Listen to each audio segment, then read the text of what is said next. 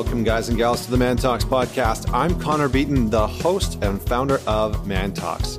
This week, I have a special guest joining me who is an incredible writer. And since 2015, he has been the #1 writer on Medium.com. You've probably seen some of his work kicking around. His writing focuses in on self-improvement, motivation, and entrepreneurship. His writing is fueled by his personal experiences, self-directed education, and formal education. He's currently finishing up his PhD in industrial and organizational psychology at Clemson University. And his research focuses in on the psychological differences of wannabe entrepreneurs and actual entrepreneurs. So what he refers to as dreamers versus doers. And he's currently finishing his dissertation, which should be out by this summer. So joining me today is Ben Hardy. And Benjamin Hardy is, like I said, an incredible writer. He's done some really incredible pieces through Medium.com, which I suggest that you check out. Some of the pieces that he's written have gone super viral and really been featured on Forbes and Fast Company and Inc. and Business Insider and Huffington Post and Fortune and Entrepreneur. There's just so many. Psychology Today. He's really been featured on so many. And he's also an Amazon bestseller with a book called Willpower Doesn't Work. Discover the hidden keys to success. And I thought that this was really interesting because willpower is something that I've heard a lot of people talk about in our community. And, a lot more and more we hear entrepreneurs and people talking about, how willpower is so important and how discipline is so important. And so, Ben kind of breaks down what's actually important for our own success and what actually drives, from a human behavioral standpoint, what actually drives success. And so we dig into that in this podcast episode. We really talk about how important our environment is. And Ben unpacks some of the key drivers behind why our environment shapes us and our behaviors and our values and our beliefs in such a deep way. And it really shifted my personal perspective. I always knew that environment was important. I always knew that environment growing up was important.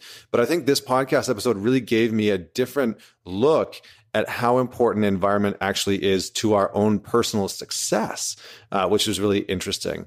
And then we kind of touch on, how to make willpower irrelevant.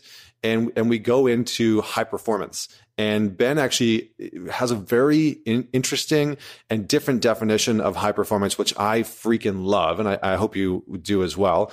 And really how to create not only the environment for success to be possible, not only how to create the environment for your own personal high performance to be possible, but how to maintain that in a way that is manageable and doesn't cause burnout. And so, it's really interesting because Ben's story is pretty incredible, actually. He has his own family. They've adopted a few kids, and he runs his own business. He runs a 7-figure business, and he's going through a PhD, writing a dissertation, plus he writes for all of these different companies. So, he really kind of does it all and is definitely somebody that I would consider to be a high performer, but also somebody who really values personal time and family time and has that at the forefront of everything he does. So there's a ton of value to this episode. So if you don't have a pen and paper with you, or if you're able to take notes, I would definitely recommend that, because some of the perspectives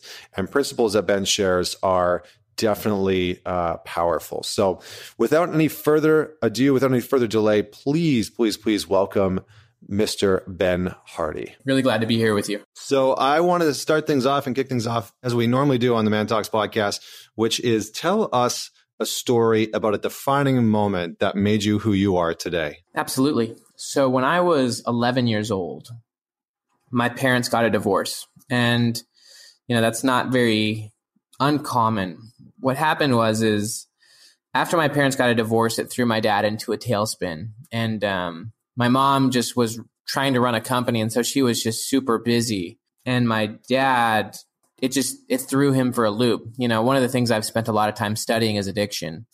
And Gabor Mate, he's one of my favorite thinkers in that space. He talks a lot about how addiction is not genetic or biological. More than anything, it's just the result. It's a product of trauma. It's a product of pain, And so what happens is you go through pain and you suppress it. and then you deal with it in unhealthy ways. Addiction's a solution to pain. And so my dad ended up diving deep into heavy drugs and, meth and all sorts of stuff. And thankfully he's, since turned it around and had an amazing recovery. And he's, but during my high school years, it was really bad. And so I kind of barely made it through high school, had a totally volatile growing up experience.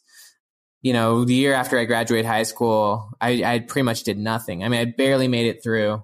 I really have no clue actually how I graduated looking back. I barely went to school, but, I was playing World of Warcraft, like 15, 17 hours a day, just living at my cousin's house, didn't have a job, was, eating Little Caesars pizza and drinking soda all day, and just totally was not moving forward and was kind of just avoiding reality, which, so isolation, is often the product of trauma as well, and just not knowing how to process it. And so, I mean, that's kind of, I think, where I was.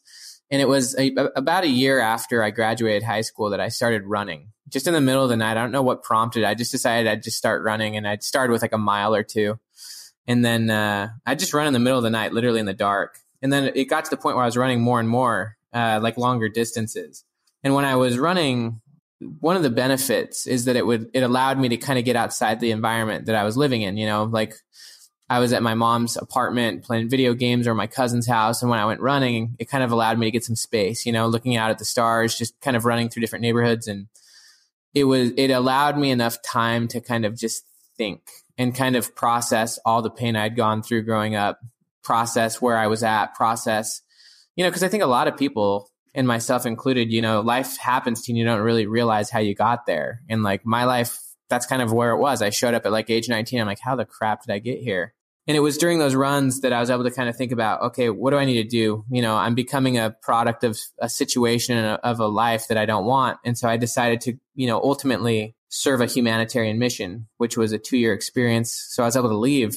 It was really interesting because the moment I kind of left, and I knew that I needed to leave in order to actually make the change that I needed to, it was literally like a light switch flipped. Like immediately I went from playing video games like 18 hours a day to like working, like hard, different type of work, like doing like community service, and like I was reading books, and I was totally like a different person in a new situation, and that was like the first time I really realized the power of environment and how that reflects in identity, like that those two things are tied together, which is totally different from how most people think in the Western culture.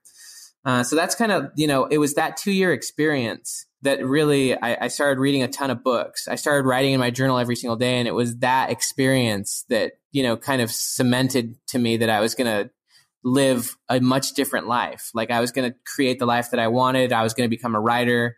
I was never going to stop learning. I was never going to stop evolving. And so when I went back for my mission, it was so obvious that I had transformed so much that I knew if I went back to like hanging out with my old high school friends, or if I stayed in that same situation, that I would divert back. And so that was kind of my first like real wake up call, and my first initiation to like, okay, environment matters. And also like, I have to choose my environments, and also I'm going to have a life of learning and transformation. And so I have to surround myself with those types of people and never stop. So, I mean, that's kind of where it all happened. Nice. I mean, maybe not such a nice experience growing up, but I think, what you really talked about there in terms of isolation and addiction being a byproduct of trauma are so true. I mean, I see it in so many of the guys that I work with just consistently, having some childhood trauma or past trauma or traumatic accident in the recent past causing them to completely shut down,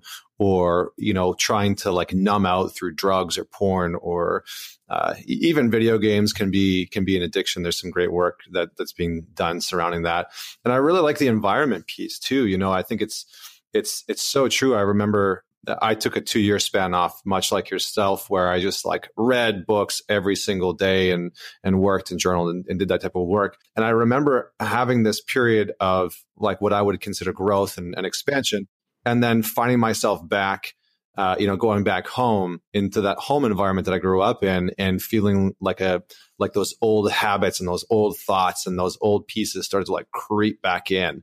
And it wasn't until that experience where I like really started to understand how much environment actually impacts things like mindset. And so I'm interested to know how that all correlates to things like willpower, because you one of the main reasons why I wanted to have you on this podcast, outside of the fact that you're an incredible writer and you've done a lot of amazing articles for Medium and on your website, is because you've just written this new book that I found, even the title, just like really fascinating. Willpower Doesn't Work. And so I want to start there because, we have a huge community of guys who are constantly, I think, trying to cultivate this sense of discipline, this sense of willpower.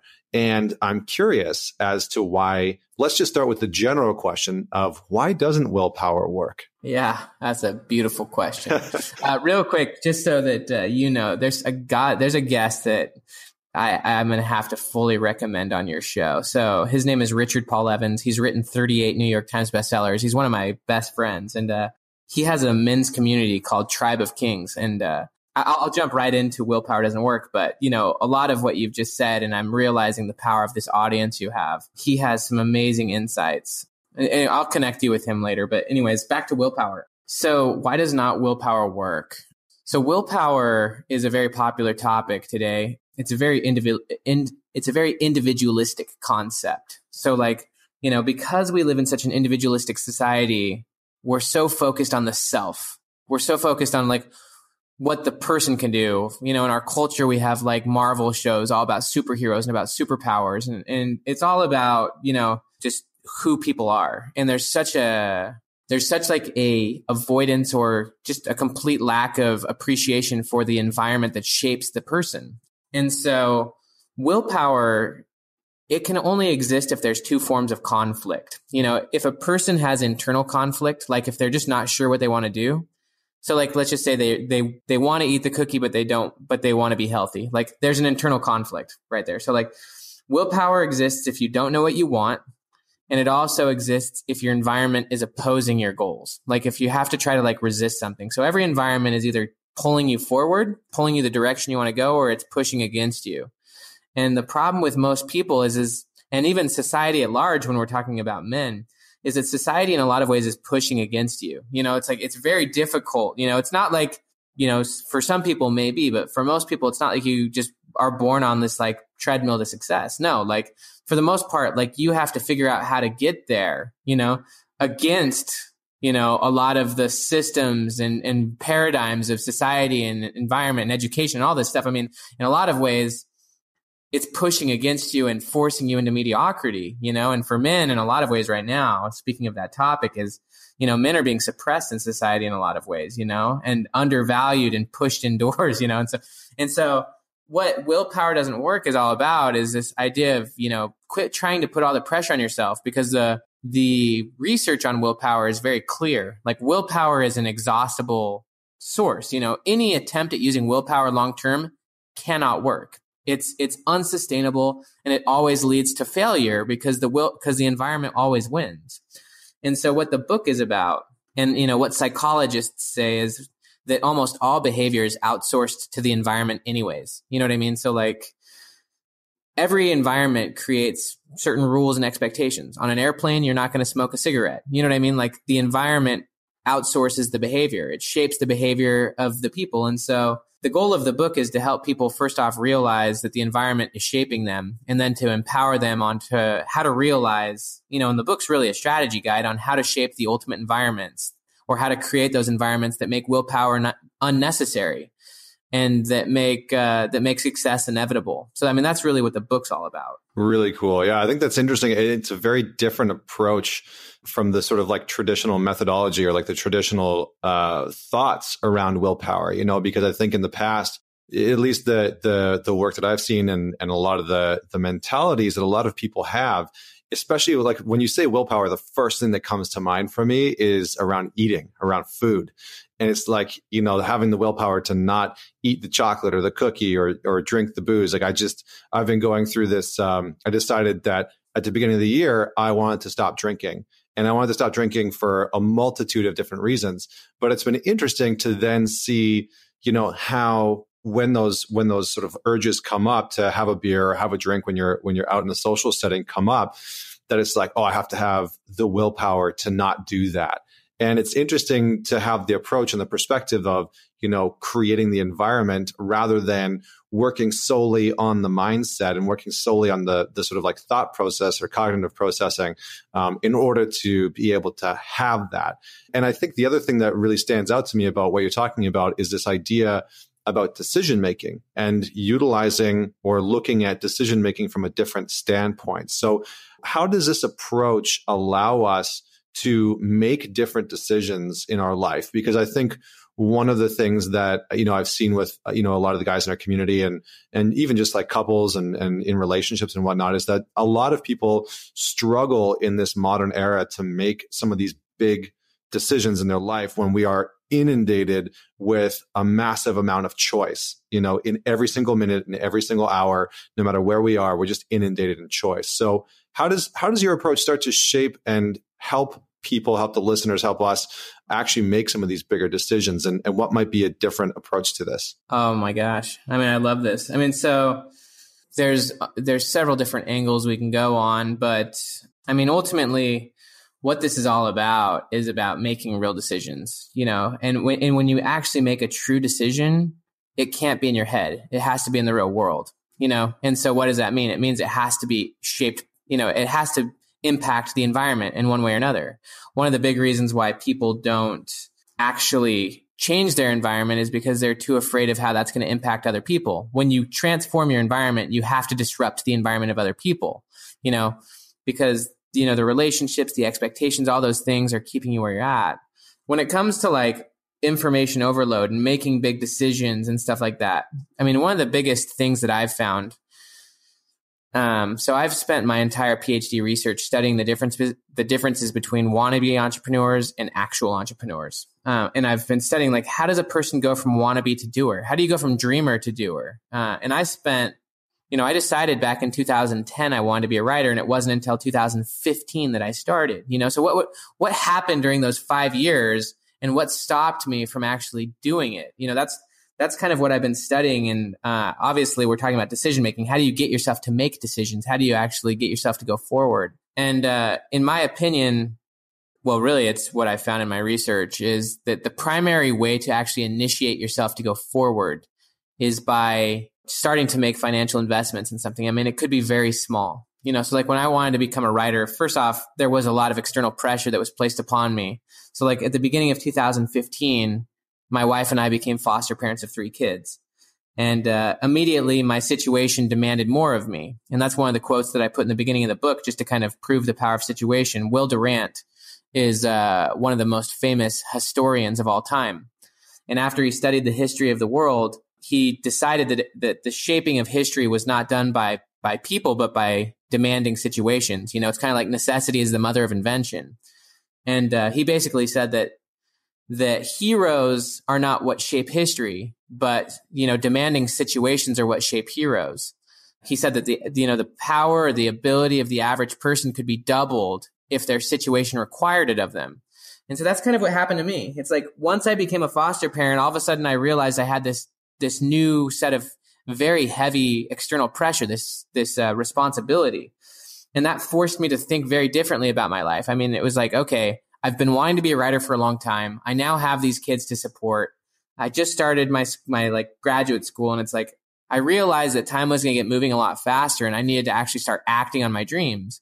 And that wouldn't have happened if I hadn't had the external pressure to do it. And so then I started investing dollars into my goal. I bought a domain name, and, when I was in my first year of grad school, I was making $12,000 a year. They do not pay grad students a lot. And so to pay $800 for a domain name freaked my wife out. It freaked us both out. She wasn't sure if this was just a phase, because I had said I had wanted to do it for a long time. But when I made that investment, I then became increasingly committed, and I think that that's so key for people who want to make big decisions is put yourself in a position where it happens. It's like, if you want to run a marathon, sign up for a race like 6 months in advance and buy the plane ticket. Like, put yourself in a position where you're invested, because once you're invested, you're committed. And then, I started educating myself. I bought an online course that cost $190, and I started to learn how to write viral headlines and stuff. And so like, I think a big part of it is starting to put money where your dream is, or money where your decision is. And once you start investing dollars, you start becoming committed. And like, you didn't make a true decision if you weren't committed. And so, those are some of my thoughts on commitment and decision. Nice. No, I think that's great. And I love your personal example there. I like to say that choice is a representation of our truth in the world, and that when we make choices, it's an outward expression of what our internal truth is. And in a lot of ways, when we make those choices, like we set an intention for something, or we have a dream, or we have a goal, or we have a vision, and then there's action, there's always the choice in between those two pieces. And it's that ability to, what we choose, it sort of sends us in the direction of our dreams, or of our vision, or of our goals. And so, yeah, I love that, man. I love that. And the investment piece is really important. I think that for me personally, the more that I've invested in myself and my own commitment, my own growth, the more that I've seen those results, the ROI is just on the other side of it. It always is. So tell me a little bit about this environmental piece, because it really is interesting. Like, I remember reading, I think it was like Zen and the Art of Motorcycle Maintenance, and they kind of touch on it in there. And then there's the other book about tidying up. I can't remember the full title of it, but there seems to be this sort of unfolding of people talking about the importance of the environment that we're actually in. And in the book, you talk about how to create a daily sacred environment to live your life with intention and not get sucked into cultural addictions. And I think that this is a really, really massive component that I would love to unpack and just sort of like look at the different avenues of it, because environment is huge. So maybe tell us, how do we start to create, and why is it important, but how do we start to create this daily sacred environment that you talk about in the book? Totally. So, one thing just really quickly, even before that, just to kind of hit the impressions you're getting, you're starting to see environment becoming more and more of a conversation piece, is because it is. And then I'll talk about the daily sacred environment, but there is so much science finally coming forth that's just starting to eradicate this individualistic perspective that's been so dominant, just so that and I don't even go into this in the book, but in Western culture, we are so focused, we're obsessed with isolating things, isolating variables, individualizing stuff. Like almost all of the leadership theories, like back in the 1920s and 30s and stuff, they were all focused on, they were called the the great man theory of leadership. Like, it was so believed that the only way you could be a leader is if you were a man. You know what I mean? Like, it would, and then like over time, you had to be like a 6 foot tall man. You had to have these certain traits. There was a focus on traits. And like, that's what leads us to all these personality tests and types. And like, we're so focused on like isolating ourselves and putting ourselves in boxes and stuff like that. And we're ignoring the fact that like in every situation you're in, you're a different person. And so like what the science is showing, and it's been showing it for decades in psychology, that like who you are is a product of the situation you're in. And that, the most mindful and powerful thing you can do is be aware of the situation and be aware of how it's influencing you, and be aware of the roles that you're playing, and about how you can proactively shape the situations that you want. There's so much research that's been talked about that in psychology for decades, but now the research in biology and in neuroscience is just like blowing it up. If you haven't heard about epigenetics and Bruce Lipton's work in epigenetics, basically what the research is showing in biology now is that our gene expression is mostly, it's not the product of the DNA. The DNA is kind of the source, but what genes are expressed is the products of the environments you're in and the choices you make. And so our biology is very fluid, and our psychology and our personality are very fluid. But because of our culture, we have this fixed mindset where we think like the personality you have when you're born is the personality you're going to be when you die. And it's like, no. It's not your personality that shapes your behavior. It's your behavior that shapes your personality, and also the environments you place yourself in. And so I think what you're going to find, and one of the things I say in the book, is that the next evolution of high performance and the next evolution of self-improvement is not going to be about the self. It's going to be about the environment that shapes the self. And if you think about like men are different now than they were before, like even like 10, 15 years ago. And it's not because the nature of man has changed. It's because the environment around us and culture has changed us, and it's creating these challenges. And so my opinion is, and I think, this is my prediction, it's a heavy prediction, is that in the next 10, 15 years, this is not going to be the only book on this subject. There's going to be tons and tons and tons of books about environment. This is kind of, in my opinion, the first one I've found that's just like, okay, let's talk about this. Like this, we need to talk about this more directly. When it comes to creating like a sacred environment, in the book, I talk about optimal environments. I talk about how there are enriched environments. And enriched environments are environments that you're fully absorbed in. Like you're either fully on in some environments that are really demanding, like situations that demand you to rise up, to do more than you've ever done before. They're inherently challenging. There's consequences. There's risks. Like that's how the work we should be doing should be. And I give plenty of examples. Like the work we're doing should be highly challenging and somewhat stressful. It's like going to the gym and having a personal trainer. It's supposed to be pushing you. You're supposed to be pushing your boundaries and growing and being challenged. And that's what's required to get into a flow state, is to have, consequences and to be challenged. And going back to the Durant quote, your abilities could be doubled if your situation demanded it. So like, that's one type of environment. And how many people's work environment is like that? Most people are not in an enriched and engaging environment. Most people are distracted because their environment is not optimal. And then the opposite side, if you push yourself intensely, at a workout, where are you going to grow? Well, you need to go and rest. Rest and recovery is where most of your growth is going to happen. And it's usually when you're resting and recovering as well from work that your best creative insights happen. Only 16% of creative ideas happen when you're sitting at your desk. They happen when you're at home resting. And so those are the two types of optimal environments, is either high stress or high rest.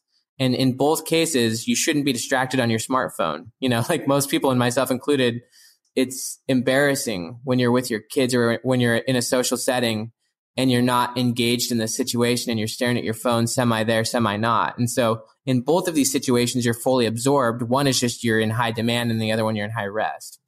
And so that's kind of one key piece of the book. But when it comes to sacred environments, what I talk about is you need to make big decisions outside of your routine environment. It's just like Bill Gates with his Think Weeks. He would leave, make huge decisions for Microsoft, and then he'd come back. And when you come back, you need a daily environment that keeps you going. And that's your sacred environment. And like your sacred environment, it doesn't have to be like a temple, although it could be. It just needs to be something simple. For me, it's my car. Like every day, first thing in the morning, and this is my morning routine, is just wake up, get in my car, drive to a parking lot away from my house, because at my house, there's just too many triggers, too much environment, too much energy. And I just go to a place where I'm free of all that. No cell phone, no anything. And that's where I write my journal. And that's where I allow myself to live in alignment with the person I want to be. And I think that every person needs to have some form of sacred environment where they can go and meditate and ponder and reflect and put themselves in a position to live. Yeah, there's so much in there. That's awesome. Yeah, I know. Sorry, I just threw a bunch at you. I just felt like I needed to kind of frame environments before I go into that. No, that's really good. That's really good. I mean, it's when you were first starting, it really reminded me, like I had Dave Asprey on the podcast and he was talking about, now I'm like connecting the dots backwards to what he was talking about, but he was talking about sleep and how important sleep was. And we were kind of getting into that. And he kind of talked about like his sleep chamber, and how he's got like his whole bedroom set up to be conducive for sleep to be optimal. And I think he said something along the lines of, if you create the environment for sleep to happen, then it'll be a lot easier. But we live in this age where, we look at our cell phones right before bed. We've got like a lot of non-natural light coming in from street lamps and, external light sources. And he's like, you're not in the environment for sleep. You're in the environment for your brain and your body to basically be active. And so if you create that environment, then it makes sleep a lot more easy and a lot more possible. And so I like this, very simple concept of high stress and high rest. And I think that we should definitely unpack those a little bit more, because we've also, culturally, I think in some cases, in some channels here in North America, especially, we've kind of gone down this path of like, follow the path of least resistance. And there is this like high value on being able to work work less and avoid any stress and avoid any sort of like, not responsibility, but avoid risk, And so I'm curious if you can unpack that high stress environment and maybe define that a little bit more, because I think that'll be really interesting for people to have clarity on. Yeah, no, I mean, I love your insights, man. This is a cool conversation. I mean, real quick, just on the Dave Asprey thing. I mean, pretty much what he said about sleep, you have to set up the environment for it to happen. That's pretty much the whole book. You have to set up the environment for anything to happen, whether it's a positive social experience or whether it's to write a sweet viral article, or whether it's to do anything. You got to set up the situation to make it do it. When it comes to, the American culture of do as little as possible to get the easiest result. It's funny. I have a family member who he actually did a humanitarian mission in Korea. And in Korea, they value hard work. Basically my in-law, or I think it was my brother-in-law, he talks about how in America, we talk about how it's so cultural to say, don't work too hard. You know what I mean? It's like, if someone's going to work one day, it's like, all right, don't work too hard. You know, they would never say that. They would never say that in Korea. Anyways, when it comes to high stress, so there's a concept it's really just like a fitness or something concept. It's called eustress, So in order to grow a muscle, you have to put pressure on it. You can't get stronger by not stressing something out, and then you have to rest it, stress, rest. And basically what's really cool about human beings, and it's undervalued again because of this fixed mindset, is that humans are very adaptive. If you think about the story of Viktor Frankl in Man's Search for Meaning, he said that the biggest surprise of the concentration camp was how fast everyone adapted to the environment. Like the shock and horror of just what was happening, all of the people getting murdered and stuff. He said it was surprising how fast the horror turned into apathy. Eventually and very quickly, it was just like they were just watching it happen and the emotions went away. And that's because human beings are so emotional. It's like jumping in a swimming pool. Like when you jump in a pool, yeah, it's cold for 20 seconds, but very quickly your body acclimates to the new environment. And then you're no longer conscious of it. Then you're just operating subconsciously and swimming, you're not even thinking about the temperature anymore. And so when it comes to high stress, I think recognizing the ability that you have to adapt very quickly to intense environments and learn through experience rather than just reading books. It's like I could have read thousands of books on parenting. And there's no way I would know as much about parenting as I do after 3 years of actually foster parenting 3 kids.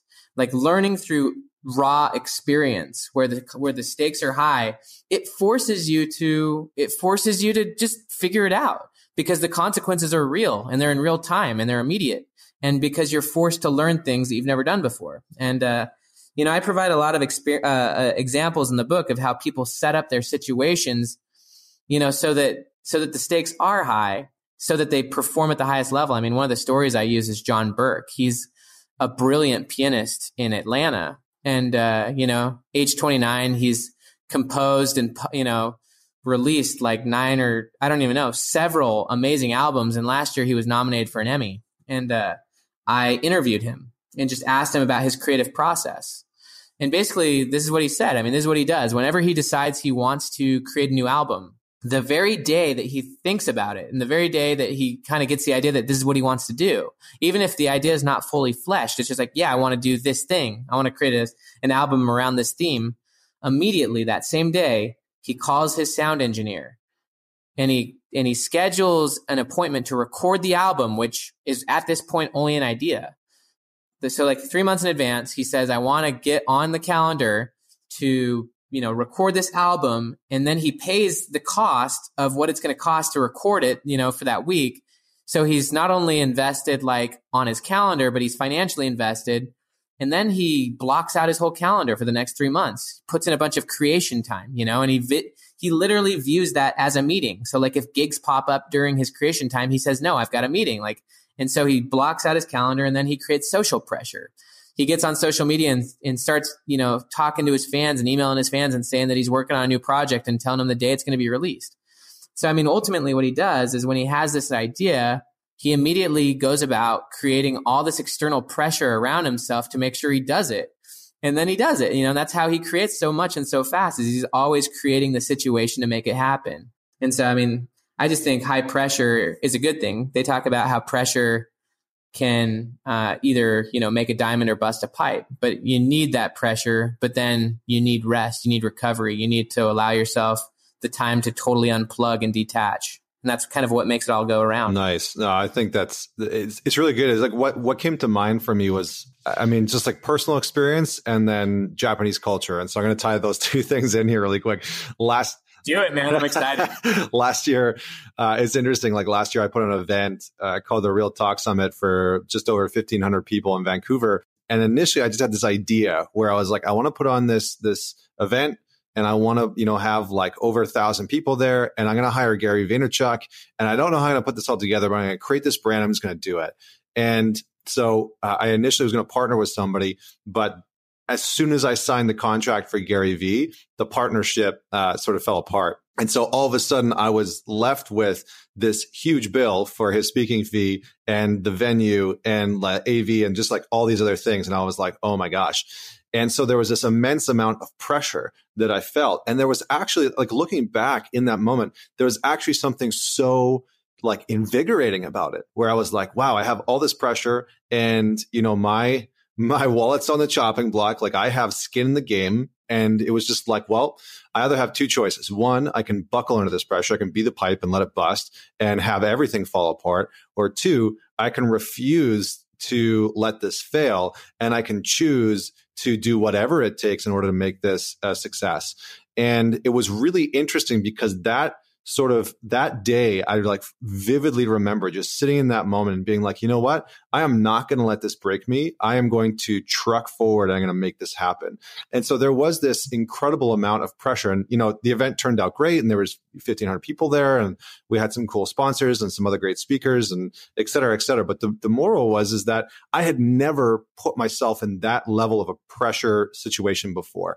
And I remember so many people asking me, like, how did you deal with this? And I was like, well, I just chose to not fail. I chose to do whatever it takes in order to have this be successful and actually unfold properly. And so I fundamentally agree that sometimes putting ourselves into those situations, into that good type of high stress that's going to push us outside of our boundaries, and choosing to be there, because I think sometimes people find themselves there through circumstances and allow those circumstances to crush them.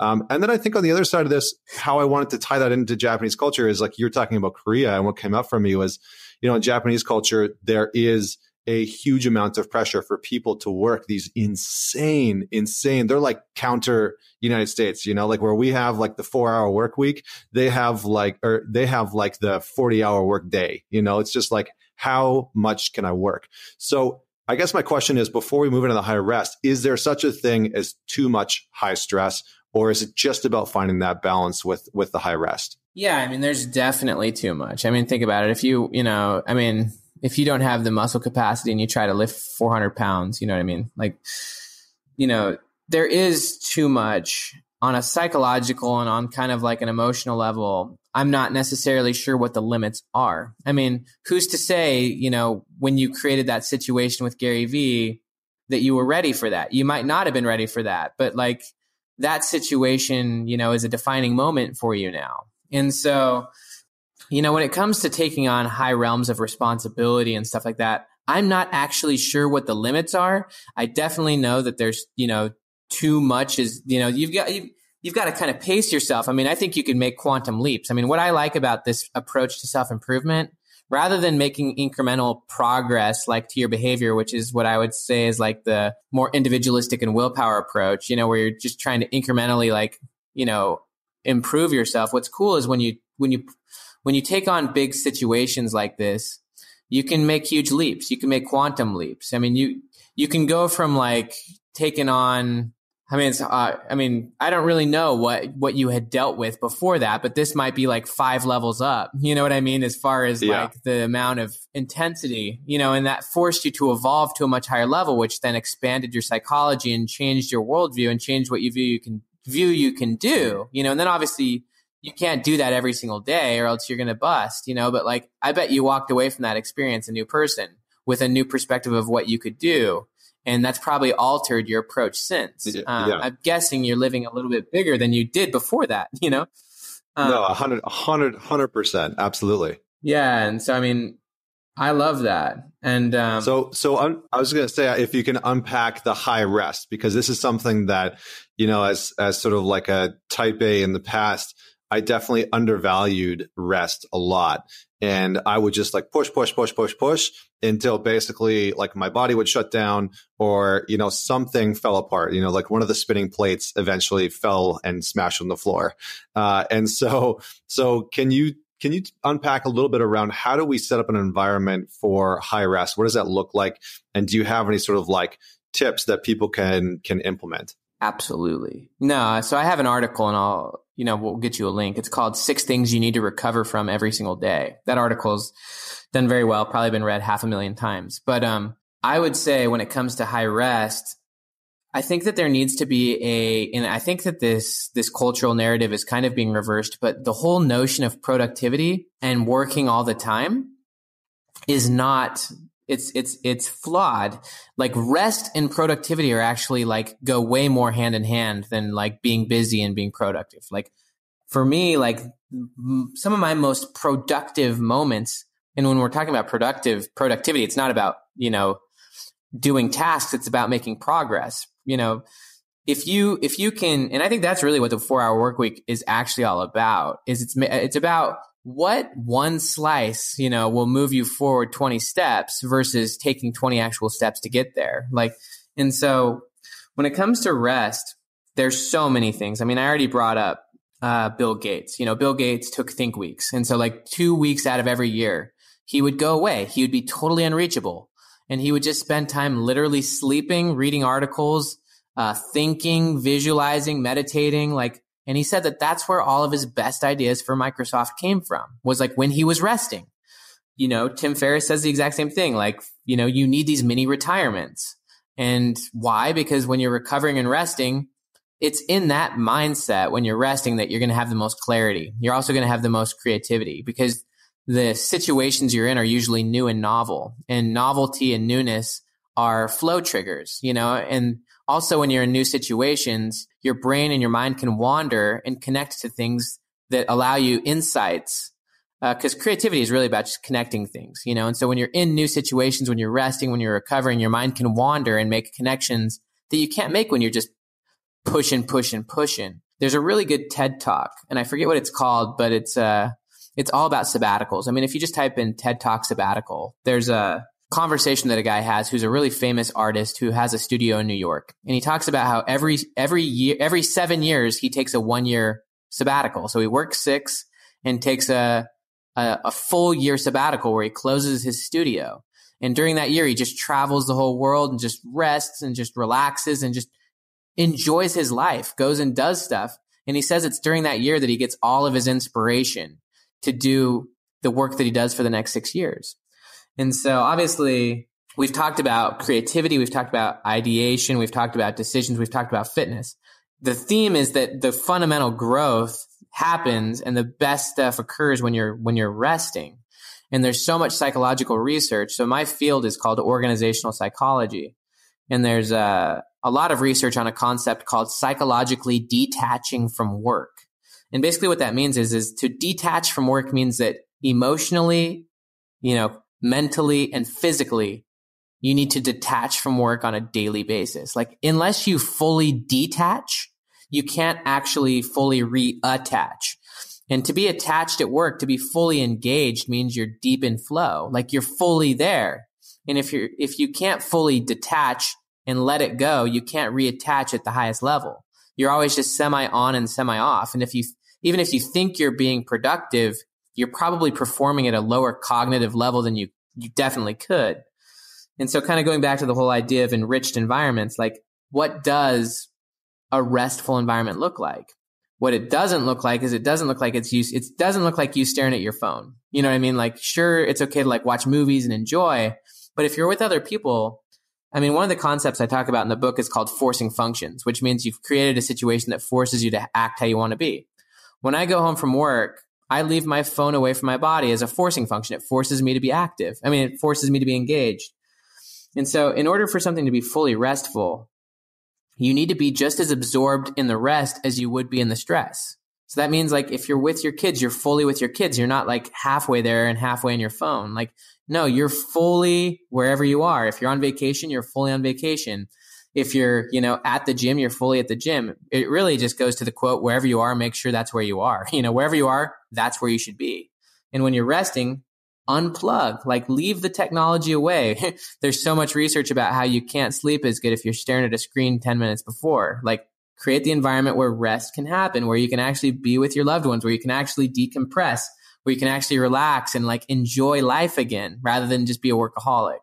So I think that it's just really simple. Just set up the environment so you're not thinking about work. I mean, it's okay to get thoughts, and when you do, plug them down, but actually be where you are. Yeah, it's so hugely important. I mean, just on that note, the TED Talk that you're talking about is by Stefan Segmeister, and it's called The Power of Time Off. So that I'll put a link for that in the show notes. But I really like the force function idea. Like I do something similar when I come home. My fiance and I have a tray on the side of the kitchen counter that our cell phones go on. And after a certain period of time at night, like after 8 p.m., we'll put them over there. And unless it's an emergency or unless we're going to like call our family or something like that, they just get put over there and we don't touch them. And it has fundamentally changed our home life in a huge way because we're much, much, much more present with each other rather than sort of like you said, being half present, sort of half there, half recharging and fully in the moment, which is an incredible experience. So that's awesome, man. So thank you so much. I think just because we're running out of time, we're going to wrap up. I mean, I could talk to you for hours about this because I love this topic. I don't know if that's clear, but I love this topic. I am curious, what is one of your favorite parts of the book that we maybe haven't touched on yet? Thanks, man. Yeah, thank you for that. Oh, man. I mean, you've done a really good job at facilitating this conversation. I mean, I talk about all sorts of stuff. I mean, I think we've hit some of the big keys. I really like the beginning of the book about really just kind of providing the actual, and I'm not going to go into it now because it's not as strategic, but for people who read the book, I think the first 2 chapters really are, convincing about that you and your environment are 2 parts of the same whole, that who you are in one situation is who you are in a different situation. And so I guess I'll just kind of like close this down with a couple ideas that I think, if you really think about, will ring true, but they're actually the reverses of what most of our culture believes. So like number 1, and I think I've already said it, it's not your personality that shapes your behavior. It's your behavior that shapes your personality, and the behaviors you do are deeply resonant with the environments you're in. And so, there's another quote, from Dr. Marshall Goldsmith. He says, if we do not create and control our environment creates and controls us. So, either you're being shaped by an environment you don't want, or you're creating an environment that shapes you into the person you want to be. It's not choice or environment. It's the choice of environment. And that's, I think, your biggest responsibility. And that's kind of what you did with the Gary Vee thing, is you created the situation that forced you to do something.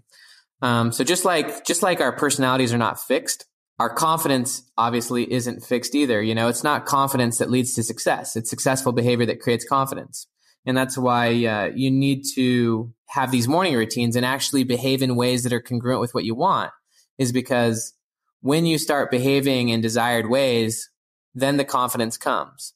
And so I think those are just some of the big keys, what I really try to destroy is this idea of this fixed personality, and instead tried to show that your personality, first off, there's, so back to the idea of trauma. There's a book that came out in the last couple of years, but it's now starting to finally get some steam. It's called The Body Keeps the Score. It's something I recommend to anyone, especially men, because, we've all gone through a lot of trauma and challenge. And that book talks about how when you go through a traumatic experience, your personality literally freezes. You get stuck in time. And even though you're having new experiences, you're not living there. You're living in the past, and you're not integrating those new experiences in, and you're not evolving as a person. And so I would say there's 2 core reasons why people get stuck and they plateau as people. One is that they have, these suppressed traumas that keep them frozen. Your personality is never supposed to stop developing. It's never supposed to stop changing. But we have a culture that believes that it does, but it's really the product of trauma. And the second one is kind of going with your Gary Vee thing. People aren't creating what I would call peak experiences. Like that Gary Vee thing for you, that was a peak moment that's now a peak memory. that was a life-altering experience. And in the book, The Power of Moments, Chip and Dan Heath talk about how certain experiences alter your trajectory. And most of those experiences for most people happen in their teens and in their 20s. And then they stop happening, and that's where people's personalities get frozen. It could be trauma, or it could just be because people aren't taking on that high pressure that forces them to figure things out in new ways. And so just bringing all this together, you don't have a fixed identity. Your environment is shaping you, and, you have the power to make big decisions that can alter who you are. And that to me is very empowering. And that's where all the science is going, is that, nurture is far more powerful than nature. And we're figuring out a lot about how fluid people really are, both on biological and psychological levels. Amazing. Amazing, man. Well, this has been a really great conversation. I really appreciate you coming on. For all the listeners out there, definitely you can check the show notes, or you can head on over to Amazon. Check out Willpower Doesn't Work, Discover the Hidden Keys to Success. Or you can check out Benjamin Hardy on his website. It's benjaminhardy.com. Ben, thank you so much for being on the podcast. This was an absolute treat. Yeah, man. No, it was an honor. Thank you for having me. Thank you so much. So for all the other listeners that are out there, thank you so much for joining us today. Do not forget to head on over to Apple Podcasts, Apple Music, and leave us a review. It goes a long way. Leave us a rating, and man it forward. If you love this podcast episode, man it forward, get it into the ears and onto the phones of somebody else that could use this podcast episode, because there was a ton of valuable information. So until next week, this is Connor Beaton signing off. Join me next week for another inspiring conversation with another inspiring individual.